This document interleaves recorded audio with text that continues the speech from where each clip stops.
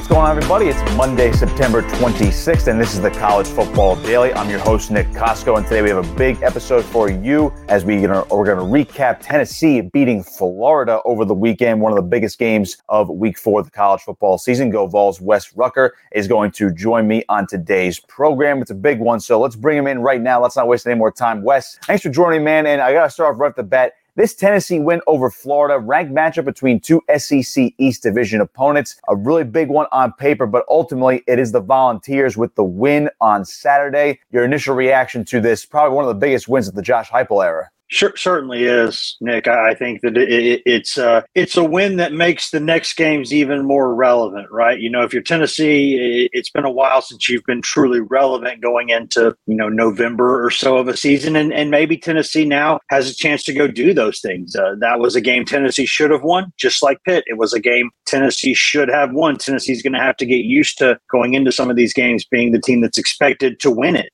If they keep recruiting, developing at this level, that's where they're going to be. And so I think they handled the situation mostly okay. Still a million problems to sort defensively, but that's kind of where they are right now athletically. I think their offense is going to be the breadwinner, and certainly it was over the weekend. So before we dive into the defense, you mentioned the offense being that breadwinner, and I wanted to talk about quarterback Hendon Hooker, who got some Heisman buzz in the offseason, and coming into the season, he put on another fantastic performance on Saturday. I mean, he just seems like he is the guy Tennessee has been searching for and hoping for to have that star quarterback, obviously pilot the Vols here. So what were your takeaways from Hendon Hooker and how he was able to lead that team to victory over the Gators? I've said before, Nick, that the best or good quarterbacks are one of two things, right? They're either efficient or they're explosive.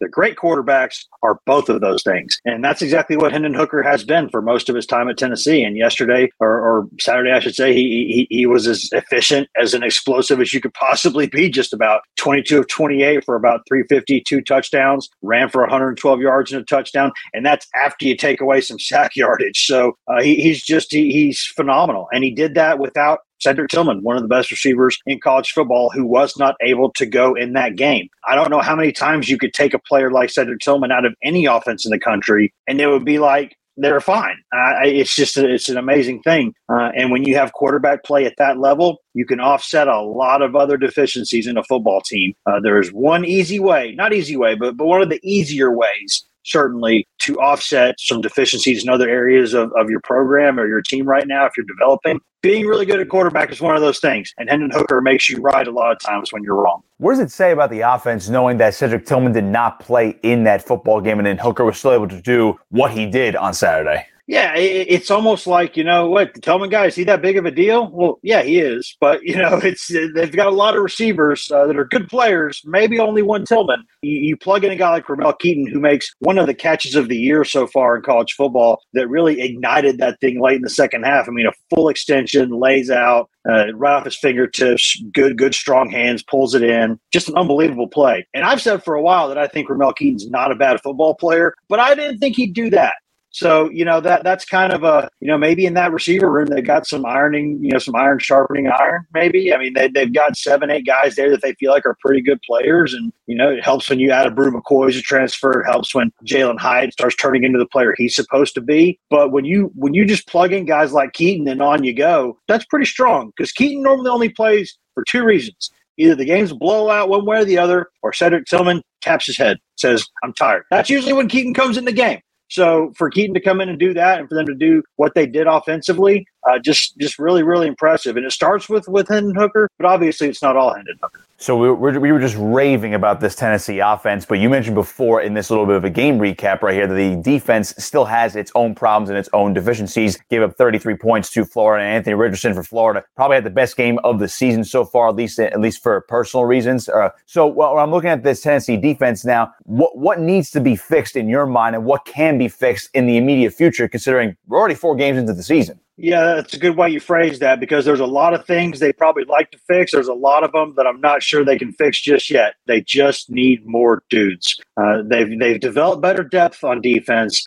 They've shored up a couple of areas in terms of having more options, but they just don't have a lot of game changers there. I mean, I think you saw in the final play of the game yesterday, Byron Young, that was one of his 4 or 5 quarterback hurries. He's a guy who's a difference maker. Sometimes Tyler Barron, when he's healthy, can be a difference maker. Jeremy Banks, occasionally a difference maker. They just don't have a lot of difference makers on the back end of the defense, really. And in coverage, pass coverage in particular, that's an issue. And I said going into the game last week, I said the only reason that I'm not convinced this is going to be a comfortable Tennessee win is that I'm just not sure this defense can play in space. I just don't know that it can. And you saw yesterday, Florida's running backs been the best part of that offense. And those guys only had, I think, 78, 79 yards rushing yesterday from the running backs. They were stuffed all day long, by and large. The problem is, even a Florida team that had looked great in space looks really good in space when it's playing Tennessee. And we've seen this before, right? I mean, what some of these teams that, yeah, they can go out there and score 40 points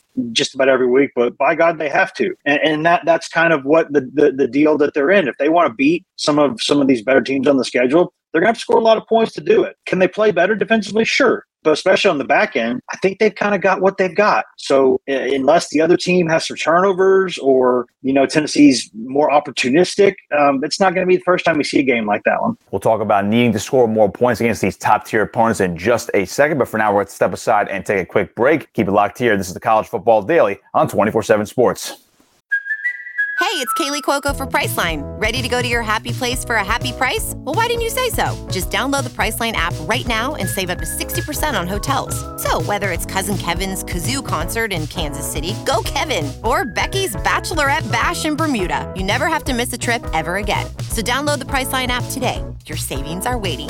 Go to your happy place for a happy price.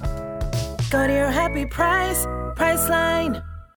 So before we look ahead to the rest of the schedule here, Wes, especially the couple games that are coming up after the bye week, I want to talk about Josh Heupel because he seems like he is pushing all of the right buttons right now. I know he wasn't the most popular hire when he came in the other season coming over from UCF, and Tennessee was searching for just somebody to really right the ship over in Knoxville. But I got to ask you, I mean, he just seems like he's doing everything right so far. He's got a top 10 program now. I mean, I don't think you could ask for much more right now to Josh Heupel over his short tenure. I don't think if you had told me when he got here in January 2021 that Tennessee would be where it is right now, I've joked before I'd ask you two things. What are you smoking and would you mind sharing? I don't think that this was a possibility, frankly. I just didn't. I think they had lost 30 plus guys in the transfer portal. The first spring he was here, which was, again, just last year, you had a long snapper getting reps at linebacker in spring camp. I mean, it was bad, man. It was bad.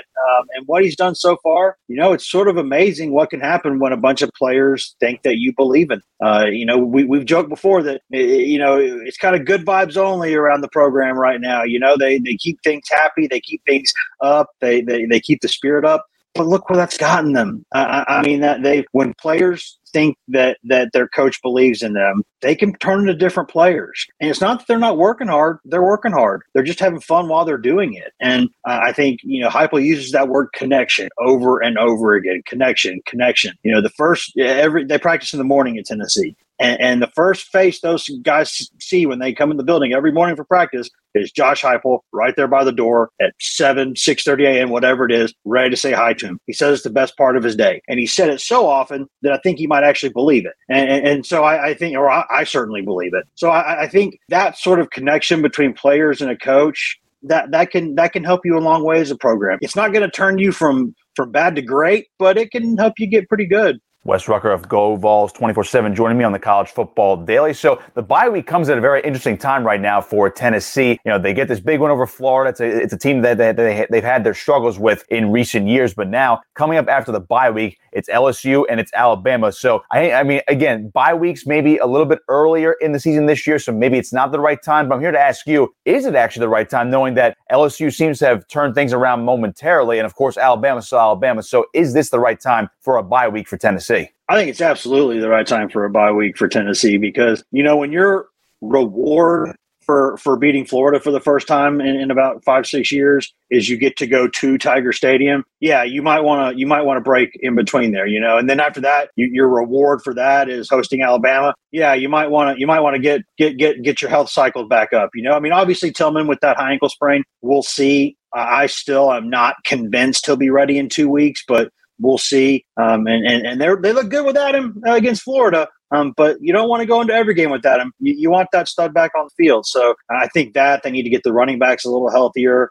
get some things maybe shored up defensively, to the best they can anyways. So I think there's a lot of reasons why this is the good time for a bye week. You could say you'd rather have the momentum, keep it going forward and doing all that. But I think right now, with everything you've been through right now, a town that still is probably Hangover City, USA right now, I think it's probably a good time for them to get a couple days off their feet. Definitely going to party for 2 weeks as well. So I got to ask about the expectations of this program as well. I mean, Tennessee fans always have high expectations up for the Volunteers. And obviously with this win over Florida, this team is propelled into the top 10. And who knows, based on what could happen next week while they're off, they could vault even higher, because we've seen teams get knocked off left and right over the first couple of weeks. So is it fair to say this Tennessee team is expected to maybe maintain their top 10 status and maybe have a chance to upset a team like Alabama in a few weeks? Or should Tennessee fans maybe try to stay a little more level-headed, because this is basically way ahead of schedule at this point? Yeah, I'll split the difference there. I think that you should be a little bit sober-headed here, because I think it's a funny word to use here this weekend. But I think you should probably be as sober-headed as you can, because there are still some areas of this team that are just not what you would traditionally consider top 10 good. On the other hand, you can score 40, 50 points in just about every game you play. You're going to be in every game you play. There's no question about it. So, I don't know that a lot of teams are going to watch film. I mean, yesterday or over the weekend, Florida goes out there and it goes for it 6 times on 4th down. Not because it wanted to, because it felt like it had to, because it had to keep Tennessee's offense off the field. It had to. There was in Napier's mind, there's no way, unless they turn the ball over, I can keep these guys from scoring. And that's without one of the best receivers in college football on the field. So they're going to be in games. There's pretty much no question about that. It's just a matter of, last year they came up close in some of those big games where they ran out of steam. They ran out of depth in the fourth quarter. This year, do they have enough to stay in those games? But I think that generally speaking, they should expect to be competitive in these games. Wes Rucker joining me on the College Football Daily. One more for you, Wes, and it's an interesting one, because everyone wants to say, it's Georgia, it's Alabama, there's your SEC, there's your SEC championship game. There's probably 2 teams in the college football playoff later this year. Are those 2 teams that played for the national title just 1 season ago? But Tennessee's very interesting. We've seen Kentucky obviously rise to or at least near the top in the SEC. Florida's been given a couple battles as well. So the SEC East is very interesting, but it's a race for second, it seems like, behind Georgia. But, where does Tennessee fit in among all of these teams? Because if you look at the West as well, you don't know what's going to happen behind Alabama. We obviously saw Texas A&M knock off Arkansas as well. So it seems like it's a battle for second in both of these divisions. But Tennessee might be that outlier along with Kentucky. I mean, where do you see them fitting within the entire confines of the SEC? I do certainly think that there is a pretty steep drop-off after those first 2 teams in the league down to the rest of the league. I just do. And that's a pure talent thing. I mean, you're just stacking dudes on dudes over there. And Alabama's going to, Vanderbilt's Vanderbilt, but you knew Alabama was going to start to figure some things out after that Texas game. Saban was going to spend a week peeling paint off the walls, and they were going to come out there and look more like themselves. And they did. And, I think there's clearly a drop-off after those 2 teams. I have as many or more questions about Kentucky than I do about Tennessee. I think that they're both sort of flawed teams, but really good teams nonetheless.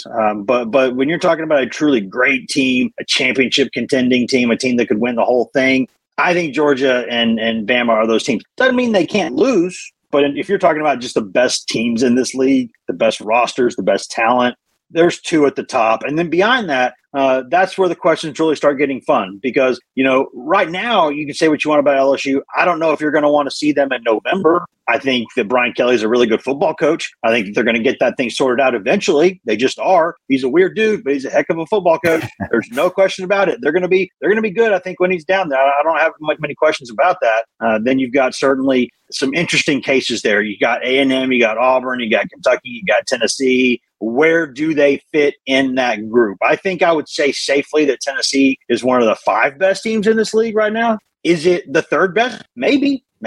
4th best? That might be where I have Tennessee. Or 5th best. You can make that argument too. But there's a second tier behind Bama and Georgia, and I think Tennessee's in that tier for sure. Wes Rucker, great stuff, my man. Where can everybody find you and your work on social media and online? Yeah, you can go to GoVols247.com and you can get all of our coverage there from everyone on the staff, or you can go follow me at twitter.com/WesRucker247. Best Tennessee coverage around. Wes, appreciate the time as always, man. That's going to do it for us on the College Football Daily. Be sure to follow me on Twitter as well at Nick Kosko59, KOSKO59 on Twitter. Be sure to follow all our social media channels for 24/7 Sports on Twitter, Instagram, and TikTok. Be sure to like, share, and subscribe this video on our 24/7 Sports YouTube page. Or if you're listening on podcast, be sure to share and subscribe there as well. Once again, that'll do it for us. This is the College Football Daily right here on 24/7 Sports.